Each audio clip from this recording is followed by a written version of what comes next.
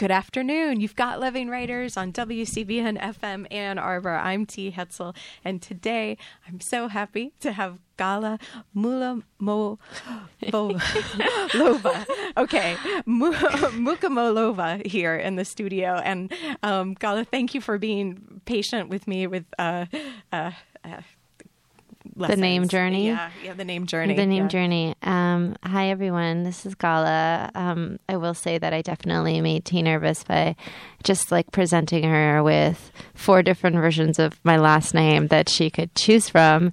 So, of course, it ended with just the last name soup. And exactly.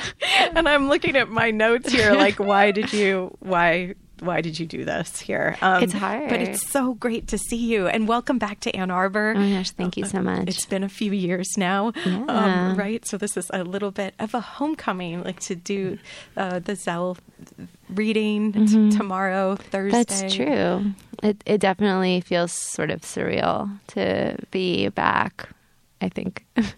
And it's like a random heat wave. It's hotter here than in New York. I'm woefully unprepared for that amount of heat and all the outfit choices I thought I was going to have. But here we are. Yeah. And it's great to see you. Thank you. And a stunning outfit it is. Oh my gosh, Gala. thank you so much. Before we go any further, I'll read your bio in the back of your book, Without Protection, out this year with Coffee House Press. Your first book, your debut collection. It's true. Well, I'll read the back because we'll hear about the chapbook in this, I think. Yeah. Gala Mukamolova earned an MFA from the University of Michigan. She is the author of the chapbook One Above, One Below, Positions and Lamentations, out with Yes, Yes Books 2018. And her work has appeared in Pen America, Poetry, Pank, Vinyl, and elsewhere. In 2016, Mukamolova won the 92nd Street Y Discovery Boston Review Poetry Prize. And it's so good to see you here today. You too. Thanks for being here, Gala. Thank you. So this book of yours, can we talk about sort of the time in the making and maybe a little bit, because we're going to talk about themes that are within it, the fairy tales, the influence, Russian fairy tales, the place, the forest. Brighton Beach is a place. It is a place. It is a place. Over to you, Gala. But what would you like to talk? I feel like I need you to lead me into the forest here, T. Well, the poems in the making, because the chapbook, were those the poems that were centered more around some of the fairy tale aspects of this book, Without Protection, but now they're within a new forest with other poems. I feel like I'm almost positive, although honestly, again, like the black hole of my mind, but I'm almost positive that the chapbook doesn't have fairy tales in it. And I think that the making of this book was a long time. And it began when I was in the program here at University of Michigan. And so I had this manuscript, and I think that at the time I was like calling it Rabbit Light, which is Stephen's and it's about like all of night for you is a kind of rabbit light, something like that. So it's about a kind of liminal darkness space where all the animals come out, and which is funny because I definitely had some people telling me that I shouldn't be quoting him because of the difference in our, I don't know, something.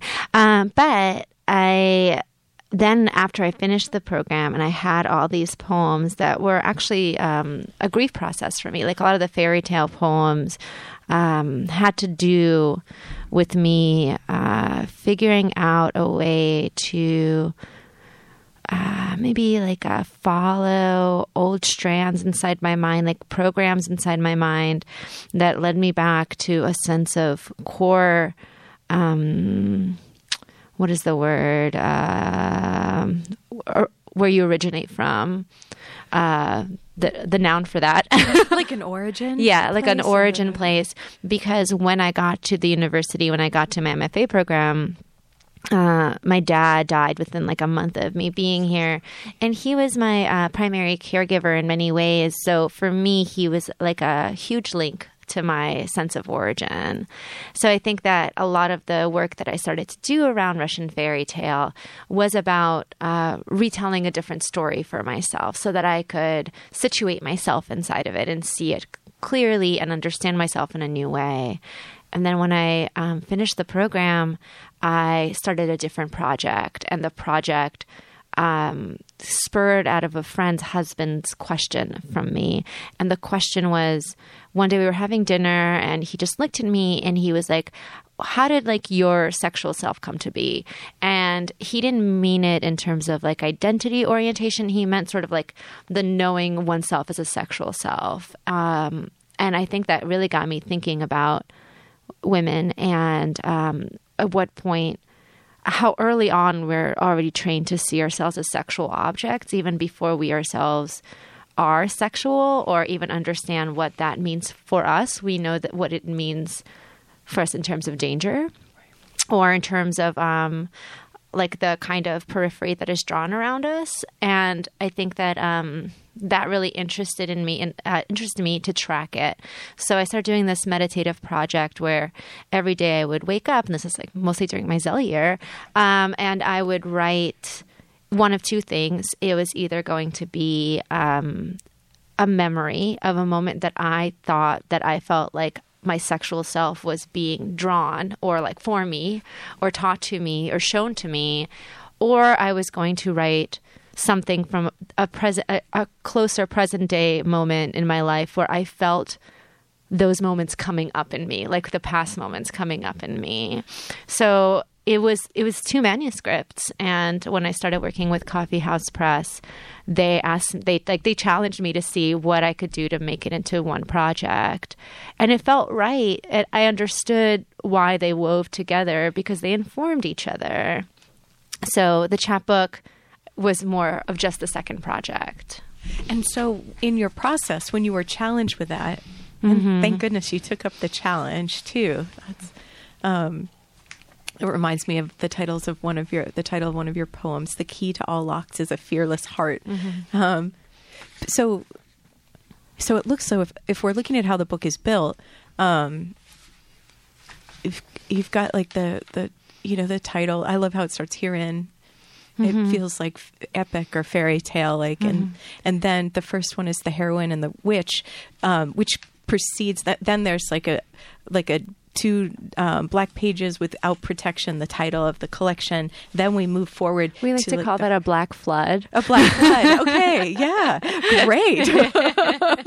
And who's the we? Just everyone in the publishing? No. It was like this is part of my like pleasure of working with coffee houses, that they were so attuned to my aesthetic desires, and I really and we had to figure out page numbers, but I just really loved when they sent me samples of the pages being flooded with blackness, and I thought that was so great as a visual experience for the reader. So I just wanted to underline the flooding because I think I like it. Yeah. And how amazing Coffee House Press are. A small independent press, amazing. Doing great work and finding great voices to get out in the world. But back to the structure. So how did you decide then to have the heroine and the witch as because this is then like a lens. It seems like by the structure that you invite the reader to look at what's to come. Yeah. I mean, I think that,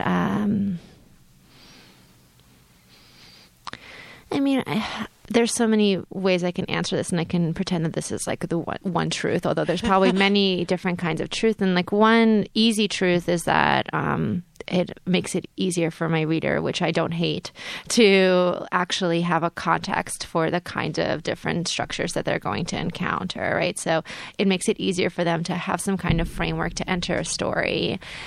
A kind of more expansive or flexible truth is that we all, as young people, unless some kind of outlandish circumstance, often begin our reading life, our language life with fairy tales. So in fact, many of us have these different kinds of lens with which we enter all other interactions and languages.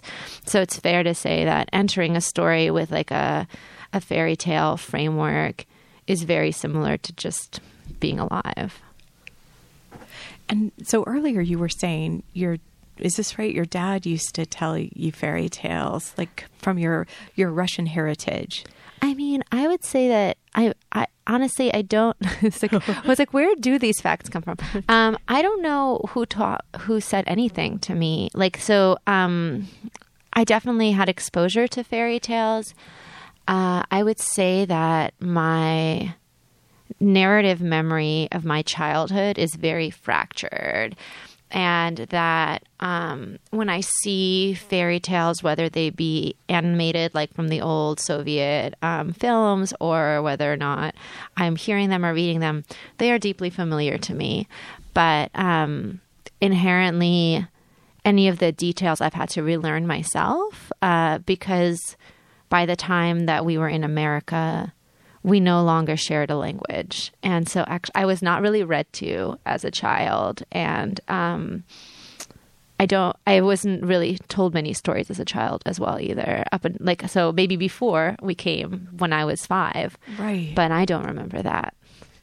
And when you say we didn't share a language, was that because once you came at 6 years old, you were being you're surrounded obviously by English now, and that was maybe more affecting how you developed? There was more pressure to assimilate in a educational system then. Like, I think I've worked in educational systems now where they will have dual language for immigrant students, where they also go to classrooms to work with like Russian speakers. When I came to America and I went to public school, all the ESL kids were just put into a room and made to watch American movies for hours until we figured it out.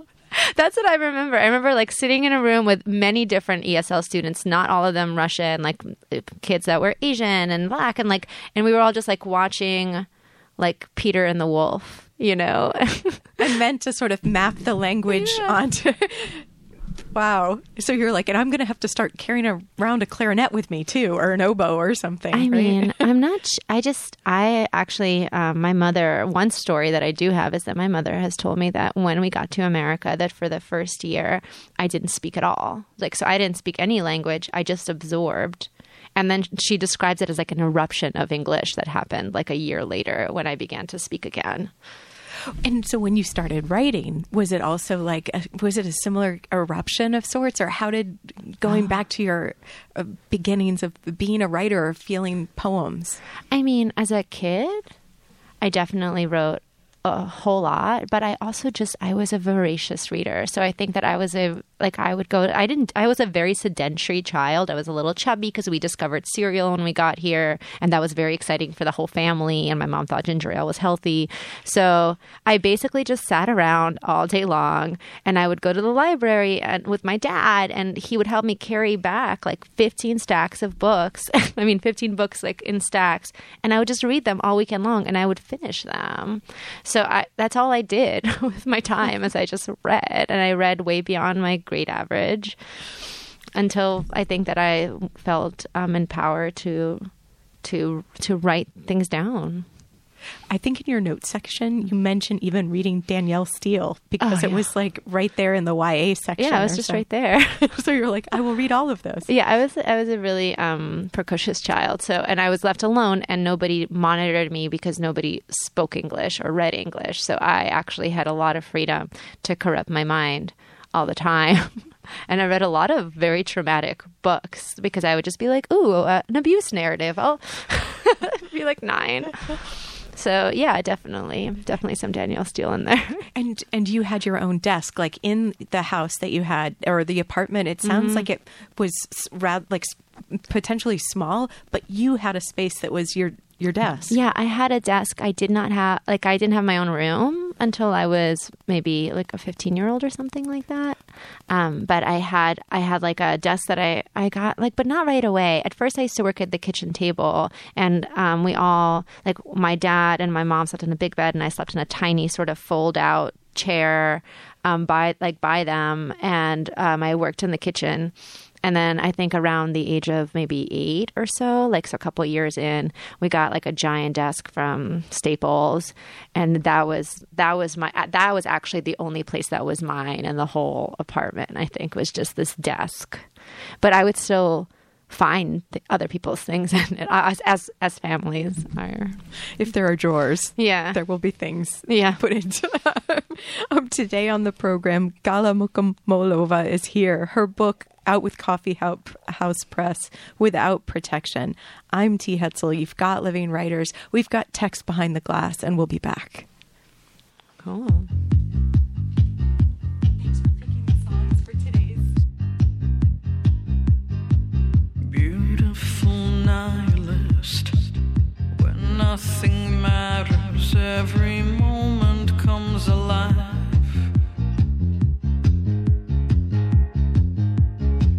In love, it's all or nothing. Look at this life, how could the stakes be less than high? Feel the heat beyond the heat, the winter of all winters, the heart at maximum, and love until the edge of time. I will be by your side. The madness of this life, a Russian romance, a Russian romance. You ask what happened, and I only say a Russian romance. Welcome back. You've got Living Writers. I'm T. Hetzel. Today on the program, Gala Mukomolova is here, Without Protection, the book on the table with us, the debut collection from Gala. Thank you so much for picking today's songs. It was like a shame to almost stop that one. Okay. So why, could you tell us a little bit about why this one? Okay, so I'm like imagining people are just like listening to Michelle. So I don't know how Michelle Gurevich came to me. I almost feel like it might have been from my friend Karina Vahitova, who's also a fabulous Ukrainian poet. But I think that all of us post-Soviet queers out there are always looking for like other post-Soviet queer production, and I do my best to find it because it is a testament to survival in a lot of ways, especially with what's been happening in Russia and in just Czechoslovakia and all over. And I think that for us, this musician is so riveting and exciting because she sings in English, so she's accessible to our friends. And this one song that I picked, which is called Russian Romance, is so funny. And I think that Russian people have this like sense of self-deprecating humor just about our own nature.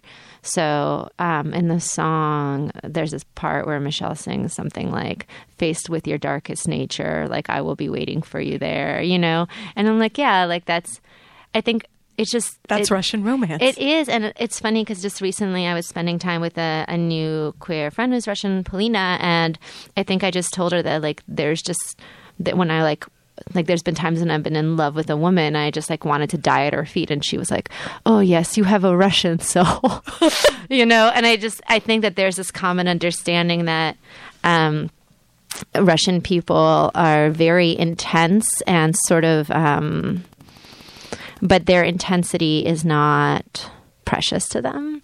So there's a way in which they can sort of inhabit intensity and also accept loss with the same amount of presence. You know, so they could just be like, "Oh, I die for this." And then somebody is gone and they're just like, "Oh, they are gone. Life goes on, you see." You know, and it's very like, I don't know, it's very even keel across the board in that way. But potentially not on the inside. Maybe on the exterior, or do you think it's just... I'm not sure. I mean, I have this really old friend of mine who I like to joke is more off the boat than me, although I'm sure she will love me saying that. And she came over here when she was 14. So I do feel that way about her. Like, she was socialized in St. Petersburg. And, you know, like, we'll get together and she'll just be like, we'll just talk about something really painful or hard and, or just doomed love affairs or whatever. And at some point she'll just turn to me and she'll be like, Callie, you know what? And I'm like, what? She's like, do you know that the French people, they used to wear wigs with the rats in them? We don't have to do that. And I'm just like, okay, thank you. She's like, they used to shit right inside of their armors. And I'd be like, oh. She's like, so we don't have it so bad. Exactly. Buck up, chin up, or something. Or... So there's inside it seems very similar to outside. I don't know. Well, for a quick moment then, let's talk about the outside of the book, because the cover was really also important. As covers really should be, right? But sometimes writers, poets, you don't get a chance to say. But your experience was really different with Coffee House. Oh, yeah. They were so... I'm really grateful to my editors for working with me on the text, but I think that I really began to understand just how lucky I was to work with Coffee House Press when they got to witness how picky I was about my cover. And they were very open to my image suggestions, but also the number of times we shifted the image to one side, or the number of times that the title changed slightly, or the text had to change, or the colors are on the text. And I was just constantly... And where you would break the word, because that's interesting. I think that was... I did not design it. I just kept saying no or yes over and over. I did choose the image, and the image is actually by a Polish photographer named Marcin Nagraba, and that is his mother. And he takes these fantastical photos of his mother, and I think I found him, if I'm not mistaken, because the crown that she is photographed in is by another post-Soviet artisan who makes these elaborate crowns and other kinds of artistic design lingerie things. And a friend of mine who I also met on the internet as another post-Soviet queer whose book I read, Sonia Vatomsky, who I wrote to after I read their book, Saltus for Curing. And then I was like, we have to do something together. And so we became internet friends, but they got married, and they ordered one of these crowns. So they were wearing one of these crowns for their wedding. And I think that became the chain of sort of the connection to what led me to his beautiful work. And I just thought it'd be so fun and creepy to have an old, beautiful woman on the cover. With a rabbit in her lap. And, this is so interesting, because as a one reader, and after reading the poem that's kind of the lens, the beginning poem, I thought this was maybe Baba from the fairy tale. Yeah, it's sort of the intimated thing. Can we talk about Baba and then also Vasilisa? And Sure. So one thing that I think that some American readers might not know, not even readers of my book, but readers of different... current circulating texts that mention Baba Yaga, is that there actually, as far as I know, are no books that are about her or where she's the main character outside of theory. So, which is to say, there is no fairy tale that's like the fairy tale of Baba Yaga. She is a reoccurring Russian character, which stands to reason then that her character or some form of her character is inherited from pre-language, because a lot of Russian fairy tale is actually remnants of old different pagan belief systems from the agricultural people that live there. And there are many people who have done this work and have linked Baba Yaga to the archetype of the mother maiden crone, and actually have stated that there are old versions of these fairy tales where she had sisters that were of different ages, and they used to all eat these blue roses to stay young. And of course, she eats children. Of course, she eats children.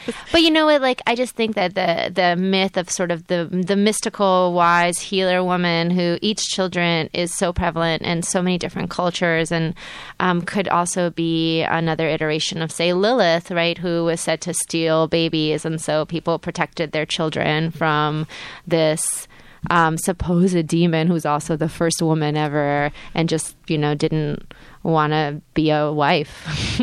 And Baba Yaga is also never a wife. So there are, goddess archetypes that the more that you follow the breadcrumb trail will show up, and then you can see why they're related or how they could have maybe at one point all originated from similar places. Right. And maybe even it seems like in Without Protection, why Vasilisa shouldn't fear her, because there's something about the power that's like in the strength or so that's also it's empowering for like the idea of this gender, instead of thinking of something like definitely a demon or a monster woman. It's a woman with power. I mean, I'll also say that maybe she is a demon, but it's like, maybe she's a demon. Like, what's wrong with demons? What's wrong with a little demon? And magic, and it's fine. But so in Russian fairy tales, Vasilisa is rarely scared of Baba Yaga, and one of the reasons is that she's actually a reoccurring character that many heroes and heroines are sent to. So they're always sent to her. They're always told to go to her and ask her the questions. She seems to know everything about the world beyond the veil. And so a lot of the Vasilisa stories actually are structured, of course, around a girl with like a beloved father and some terrible stepmother. Like, that's very common. And so her father's gone, or he dies, or whatever, and she's left with this terrible family. We all know this fairy tale structure.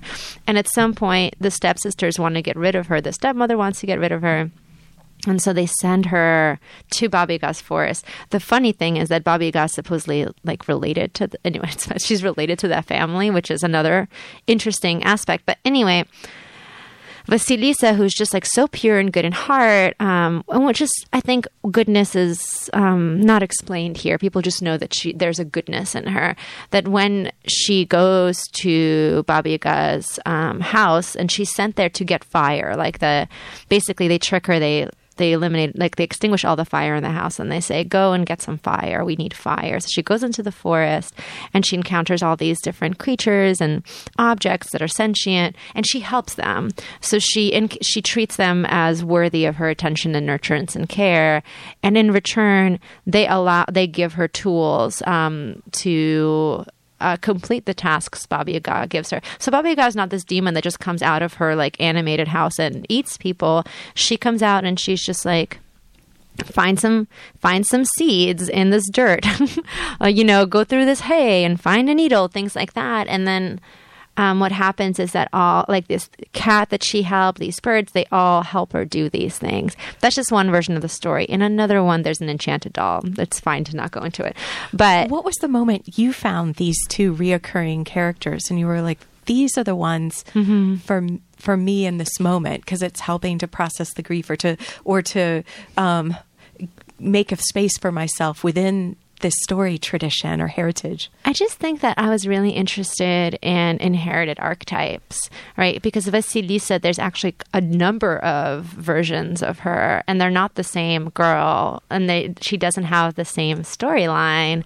Inherently, the only thing that is the same is the fact that she believes that her quest is worthy and that she will be helped, and that she will like find the answers that she's seeking. So she could become yours. Yeah.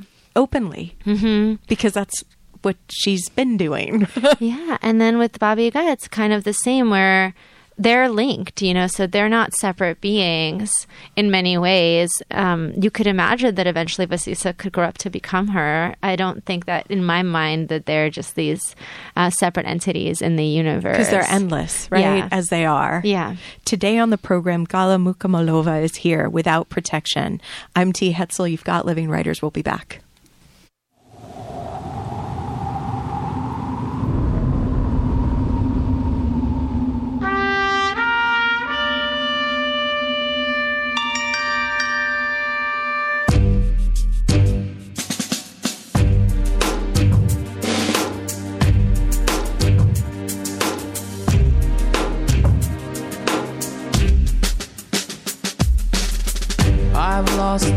of my heart, but I'm still alive. Still looking for the light, the endless pool on the other side. It's a wild, wild west. I'm doing my best.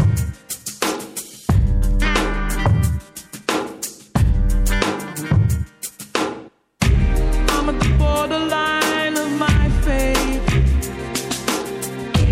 I'm in the hinterland of my devotion. I'm in the front line of this battle of mine, but I'm still alive. I'm a soldier of love, every day and night. I'm a soldier of love, all the days of my life. I've been torn up inside, oh, I've been left behind, oh, it's all I ride. I've the will to survive in the wild, wild west. Trying my hardest, doing my best to stay alive. I am a soldier. I wait for the sun. I know that love will come, love will come. Turn it all around. I'm a soldier of love. Welcome back. If you're just tuning in, I'm so glad you did. Today on the program, Gala is here. Gala Mukomolova, the book, her first book of poems, Without Protection, out with Coffee House Press. Thanks to Claire and to Daly for sending books. It's been so. Thanks for also talking about the press, because I think it's interesting to hear about a writer's experience working with an independent press. So thanks, Gala. You're welcome. I'm happy to talk about it. And fairy tales and magic. We'll get to the astrology, hopefully, too. Sure, if we do. And rabbits, your love of rabbits. It's like, that's a funny thing, my love of rabbits. Because is it love? See, that I was just throwing it out there sort of as a hidden question. Oh, yeah. I could feel the question hiding within. I feel like my love, I love all animals. I love all animals. Even I'm highly allergic to cats, and I also love them, but I do not touch them. Me too. Yeah, I love completely. I love all animals. I think that one thing about rabbits is that I really like them in the wild, and I like to see them, or I like to see them free. Like, I've never wanted to have a rabbit, and I'm not very interested in looking at rabbits in cages. But I think more than loving rabbits, which, I really appreciate them because they have those funny mouths that open up into quarters, which is great. And they move them so meticulously and with so much.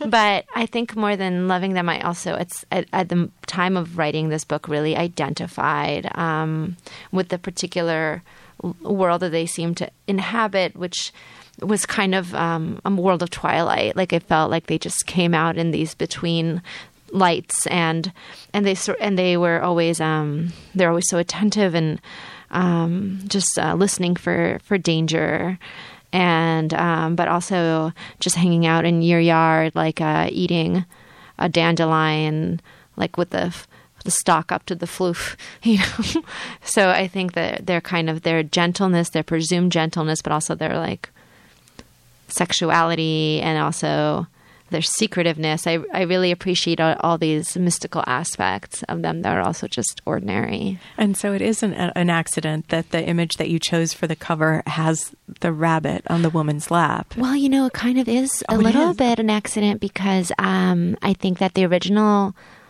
I was working with two very different images that were from this artist, and one of them was a younger woman's figure covered in candle wax, and she was a candelabra. And I thought that would be just sort of like culturally apropos in a way. And And then he said it wasn't available. And the other image was actually the same woman, but in a scarf that was polka dotted. And it really reminded me of like 1970s Moscow in a way, and the teacups and a lot of things that came out that had a lot of sort of orangey polka dots on them. And anyway, but it felt wrong. And finally, I think that I saw this image and I thought, what about this one instead? One of my favorite aspects of my cover at this point actually is the fact that the movie came out shortly after Without Protection. And so then I feel like an excess, like a queenly woman holding a rabbit now has just other layers. Yeah. Even more so. Yeah. And then and you write astrology too. I do. And a galactic rabbit was for a while. That was the name you wrote. Or I did, yeah. And I think, I did start writing those, the project in many ways when I was also working on these books. So it makes sense that I think I just, I wanted a referential point that I like when things have, when they all kind of web out together. Yeah. And kind of standing nearby and appreciating the interconnectedness, or falling into it or so. Well, okay, before we get too far away, let's get back to fairy tales. Okay. And would you read one of the poems since we've Sure. From Without Protection? Sure. So this poem is one of the more fairy tale poems in the book. It's called Vasilisa Considers the Dark Path. Everyone knows you can't enter a house with no doors. Slow rot between her throat and heart, it's not darkness that scares her. Bones glint, moonlight and bone sorrow. The house is always spinning. The house wants a song. Sing and it opens. The house is not a woman, is not a woman. It was easy, We sat across from each other for a long time, not watching the TV. She said, "Come closer." And I said, "No, you come closer." In touching, we opened a door we could not close and did not want to. I said, "Sleep in my bed," but I meant tonight, not every night. Still, there she was every night. I just kept sinking to the bottom like a stone. I just lay there wet and without thoughts. In the beginning, a girl was very wise and very beautiful. Good with her hands, she slept, soft-cheeked on a horse's pulse. She knew nothing about animals, only gentleness, a cat's tongue in the milk, lapping. She loved that way, too. I kept calling you.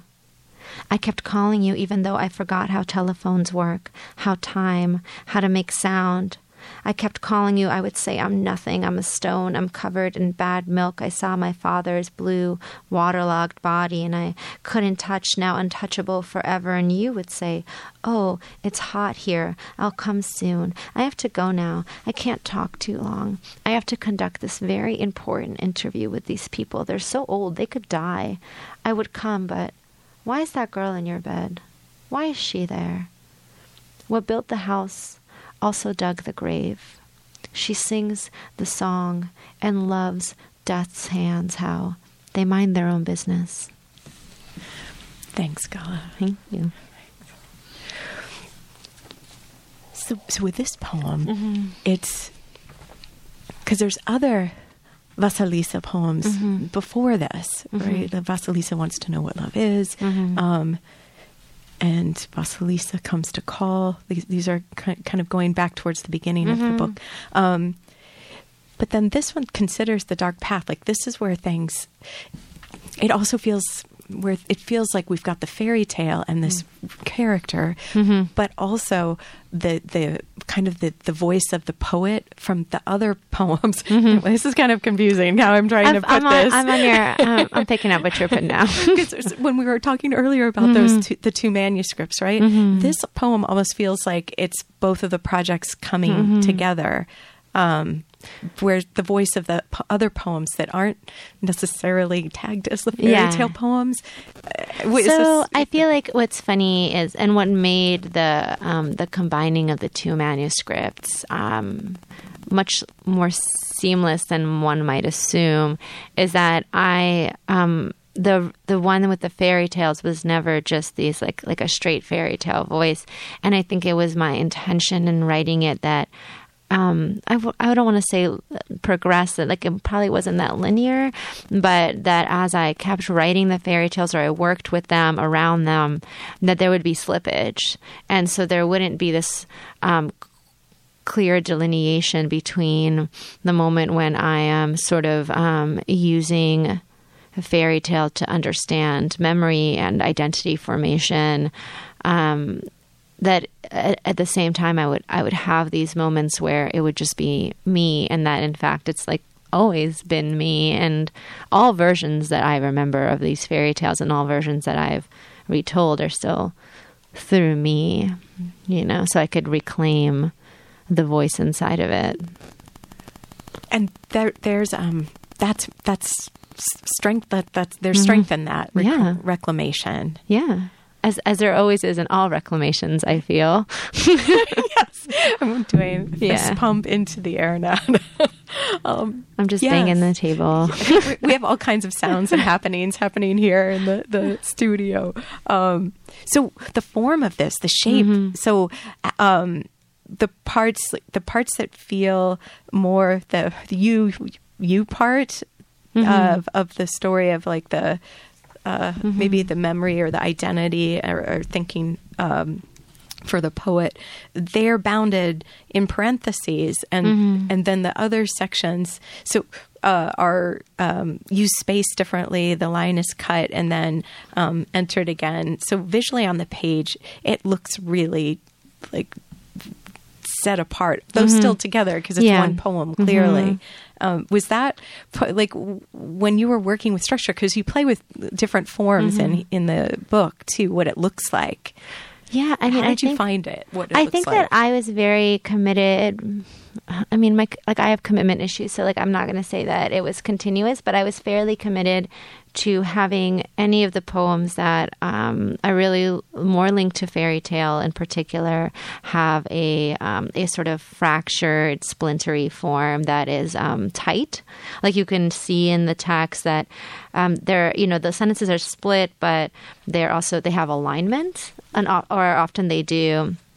And that a lot of the more narrative, personal stories would either be prose blocks, or when they weren't, because of the project which I mentioned earlier, that they would just sort of be like a loose fragmentation, that they wouldn't be so tight. And I think fairy tales are really tight, and so that was a part of it. Like I wanted the experience of fairy tale to have a kind of physical structure, and in a way that was a relief, right? All physical structures can be a kind of relief or something to lean against. And I think that in this particular poem, for me, what I was experiencing was this moment where you're leaning on a structure, and then you are flooded with the personal experience, right? And it is it could have been more flood-like, I guess. It wasn't very flood-like, but I am a very I'm a person who practices a lot of self-restraint, and then also a person who has a lot of dissociation stuff. So when things just sort of float in, I still try to kind of get them in a little container so that I can better control them. But so that's my wandering answer for you. Yeah, that's a beautiful wandering and wondering. So you mentioned like the personal poem, like also saying that they're all personal. Yeah, they're all personal. Would you want to read one before we go to break? Because it is September 11th today, and, sure. And growing up where you did. I did, yeah. I grew up in New York. I was in high school. It was my first day of high school on September 11th. I'll just to preface, and at this point, people weren't really using cell phones, or people who weren't like businessmen weren't using cell phones, and basically there was no way to leave Manhattan, and I was in Brooklyn. And so my brother, who was a cabbie, spent the whole day trying to cross as many bridges as possible because he had no idea what was on the other side, So it's definitely a wild day for me on the day of, if not after, although I wasn't as affected as many of my friends. I think we were all affected, especially and the vitriol that occurred to like many of our brown friends afterward, and the kinds of lives they had to lead, and the kind of violence that they incurred. So I think there's many kinds of experiences that especially New Yorkers got to grow up with beyond the day that it happened, and witness and I guess grieve. But this poem begins. It has the titles of many of these poems are just the first line. So, high school wasn't always two towers crashing. Girls sunned on cement blocks, a playground between housing projects on the Upper West Side. Our pinhole cameras reeled us in. Time of exposure, 5 seconds, 10. In the dark room, we were the light. Slavia surfaced in her own image, lipstick Elvis incarnate, lush dark hair pulled back and pompadoured. I rode a stone whale, my crinoline skirt falling in a soft wave over its head. What wasn't dangerous? We had all heard a woman ran in one side of Central Park and did not come out the other. Polish Mike liked to sit at the Juilliard squares, waiting. We'd come over and smoke. You didn't need to know his age. You didn't even need to pay him. My friend gave him head at my 15th birthday party. I don't remember what I saw. Some girl said he spent a lot of time on the swings alone. That was supposed to redeem him. Thanks, Gala. Thank you. Today on Living Writers, Gala Mukomolova. I'm T. Hetzel. Without Protection, the book from Coffee House Press. We'll be back. Thank you. I think I feel a little hurt. My fists are turning colder diamonds when no one told me so much words would all go into trying. Oh, but those feelings ain't the same. How some things never change. Well, nobody's perfect, and I knew better anyway.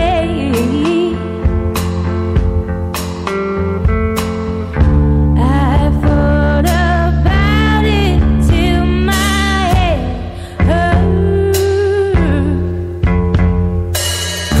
I thought about it, but it only made things worse.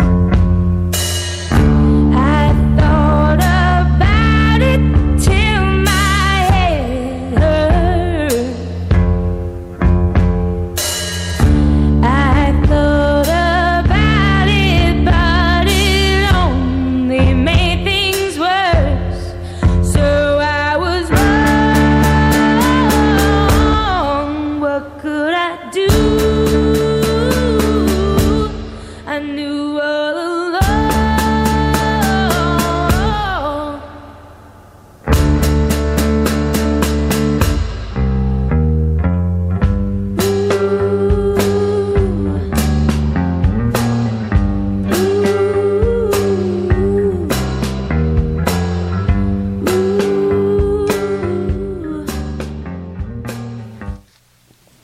Welcome back. You've got Living Writers. I'm T. Hetzel. Today on the program, Gala Mukomolova is here without protection. I almost got it all out. Without Protection, out with Coffee House Press. Tonight, Gala, you're going to be reading at Crazy Wisdom Bookstore. I am. About 7? 7 is when I'll be reading there. So if you are interested, stop by. If you are somebody who can't make the reading in Ann Arbor on Thursday, this is your chance. And, Crazy Wisdom's got a crazy vibe. So why not experience it? Maybe they'll have that fluffy lemon cake. It's really good. And so when you were in town, did you also go to Crazy Wisdom for some of because they do. What would you say about the astrology readings and like the different? I mean, I've never done an in-person astrology. I've never done like an audienced. I've definitely done one-on-one astrology readings with people, but not in a text-based way, in a natal chart-based way. But Yeah, I feel like I just spent a lot of time in Crazy Wisdom. First of all, I wrote a lot of this book in Crazy Wisdom. A lot of my MFA cohort and I would get together there and just write next to each other, share with each other what we'd written, drink a lot of tea, eat a lot of cake, and I also wrote a couple of essays for Crazy Wisdom. So Crazy Wisdom was probably the first, like their journal was probably one of the first few places to ever publish my prose. And some of those pieces have circulated wider than I would have suspected, where I would have somebody writing to me about, teaching one of them. So I owe something to them, I think, also for creating space for that and for being, at that juncture, because I haven't written for them in a long while, but at that juncture, they're really fiscally supportive also. So it felt really great to write something that was exciting and spiritual and creative and then be paid for it. Wow, yes. Yeah, that feels still somewhat revolutionary. It really, somehow. Sadly, is revolutionary. And now, so there's the reading tonight at Crazy Wisdom at 7, and then tomorrow 5:30 at the Helmut Stern Auditorium in UMA with the Zell Visiting Writers series. Yeah. So two chances to see you live and in person. And so one of the other hats that you wear is, as we mentioned, astrologer, and you now people could find it on Nylon. Yeah. How did you get started with doing that? I will tell you exactly how. It was because of Gia Tolentino. And so I think I have a lot of friends who know that I know about astrology or talk about it a lot. And Gia and I shared one very good friend whose name is Maya West. And I think that Gia was working for the Hairpin at the time, and they were looking for a new astrologer. And Maya West had suggested that Gia ask me, and I thought about it for a bit because it made me nervous. Like I'd never considered sharing that particular part of myself with a large audience before, but after some encouragement, I stepped into it, and for a bit, Gia, I think, was the first person that might have been editing me, but then she left the Hairpin and I stayed around there for a while. And then there was just, there were a lot of different events that occurred, but basically I kept going with it because it seemed like I had a readership and it also felt like a pleasure. And then I started doing, because I left the Hairpin, I put on my own website. Galactic Rabbit? Yeah, and where I got my special Space Bunny name. And then I did this creative writing project, which was, again, it's like when you leave your MFA program and you are daunted by what you should be writing. And then I was writing these letters, these truly just creative writing letters of love letters to people in my life who were different signs. And I was trying my best to weave into those letters information for a general public, right? So I would know about the different transits or whatever that was occurring at the time. But what I would do was I would continuously just try to write a small prose piece. So I'd write like 12 small prose pieces a month. And actually it was killing me because I felt so charged with a kind of wisdom and accuracy, right? And at the same time to make it beautiful, because it was a creative writing project above all. And it would take me so long. I would be up all these nights and, I wasn't getting paid for it. I did it myself, although eventually I would have people just like sending me money or donations. But it was, never more than like enough for a couple of meals, which is fantastic. But also, when I got approached to write for Nylon, that was a game changer for me because it felt like a relief to write for a more commercial syndicate so that I didn't have the same kind of creative writing pressure that I felt when working for my own website and writing these like elaborate queer prose pieces. So, and I actually got approached through a tree of different lesbian women who I'd known. And so for me, it was a really exciting thing to come under Gabriella Corn's team because it was just so exciting to work for a femme and and then I would come in to do videos, and everybody was like in the community who was with us. And I was like, oh, this is a great office. So I got very, very lucky. Yeah, that's my astrology journey life. It seems like also that there's in the writing of it, in the most latest, the September edition, there's like a tenderness about it and encouraging. Is that part of like, you know, what you like? Do you?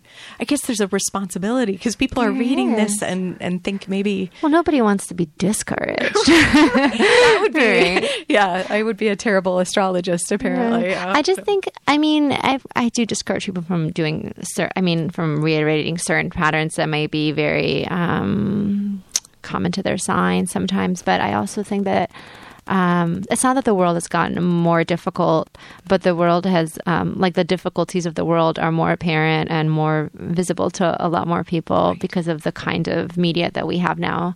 And I think that people need encouragement and people need to have hope where they can get it. So I'm happy to say something that will steer them in that direction.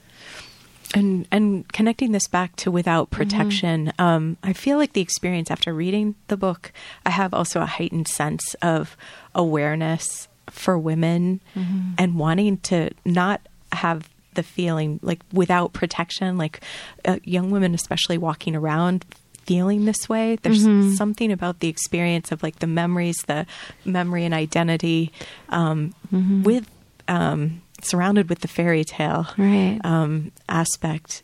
Well, I mean, I think that I don't know if we'll get to this in 2 minutes, but I do feel like one thing that I can speak to about this title, that's only one of its truths, is that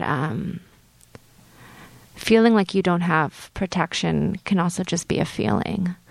And I know that I'm lucky enough to say that for many reasons, including just being a white, able-bodied woman, but I also think that I believe in something bigger than me, and for me, that has become a kind of protection for me, which I think I've always had.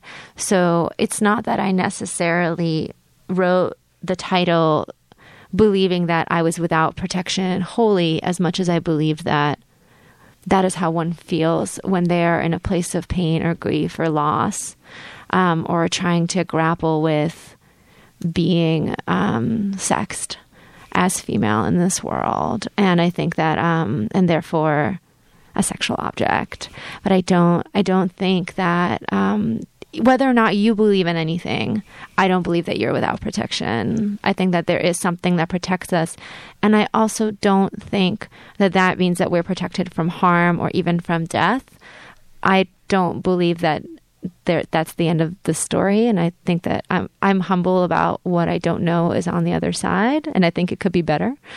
So perhaps going over there is a gift, but not for the people who incur the loss, of course, but maybe for the people who are gone. Or that's what I would hope. Gala, thanks so much for talking today. It's You're been welcome. great talking with you. Today Thank on Living Writers, Gala Mukomolova, her book, Without Protection, out with Coffee House Press. Thanks, everyone, for listening. Thanks to Tex for engineering today, to Claire and Daly at Coffee House Press. Thanks to Ashley at Zell, and thanks to Frank Yulee for show post-production. Without Protection, Gala Mukomolova's book. I'm T. Hetzel. Until next time.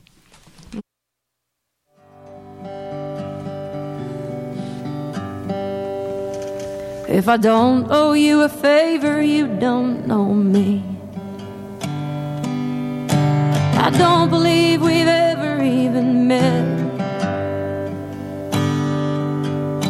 If there's a God in heaven you can show me,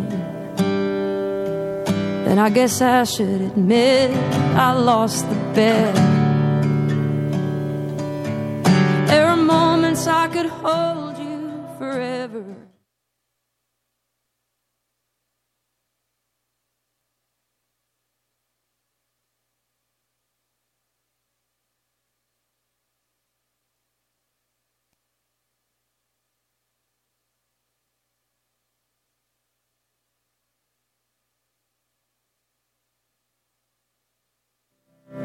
There's a road left behind me that I'd rather not speak of, and a hard one ahead of me too. I love you, whatever you do, but I got a life to live too. I never met a morning I could get through with nothing on my breath to hold the night. And I never said I'm sorry, but I meant to. I never met a coward I don't like. There are reasons why a body stays in motion, but at the moment only demons come to mind. There are days when I could walk into the ocean with no one else but you to leave behind. Hello, everybody. Welcome to the Daily Sports Report here on 88.3 WCBN FM Ann Arbor.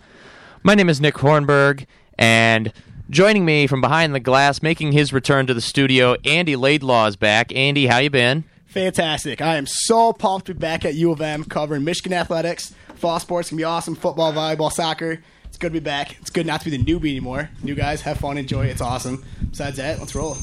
Speaking of which, new guys, Zach Corson, Jack Manka, and Hunter Kimball joining us. Gentlemen, how you doing? Pretty Happy good, to you know. be here. Great. We're excited.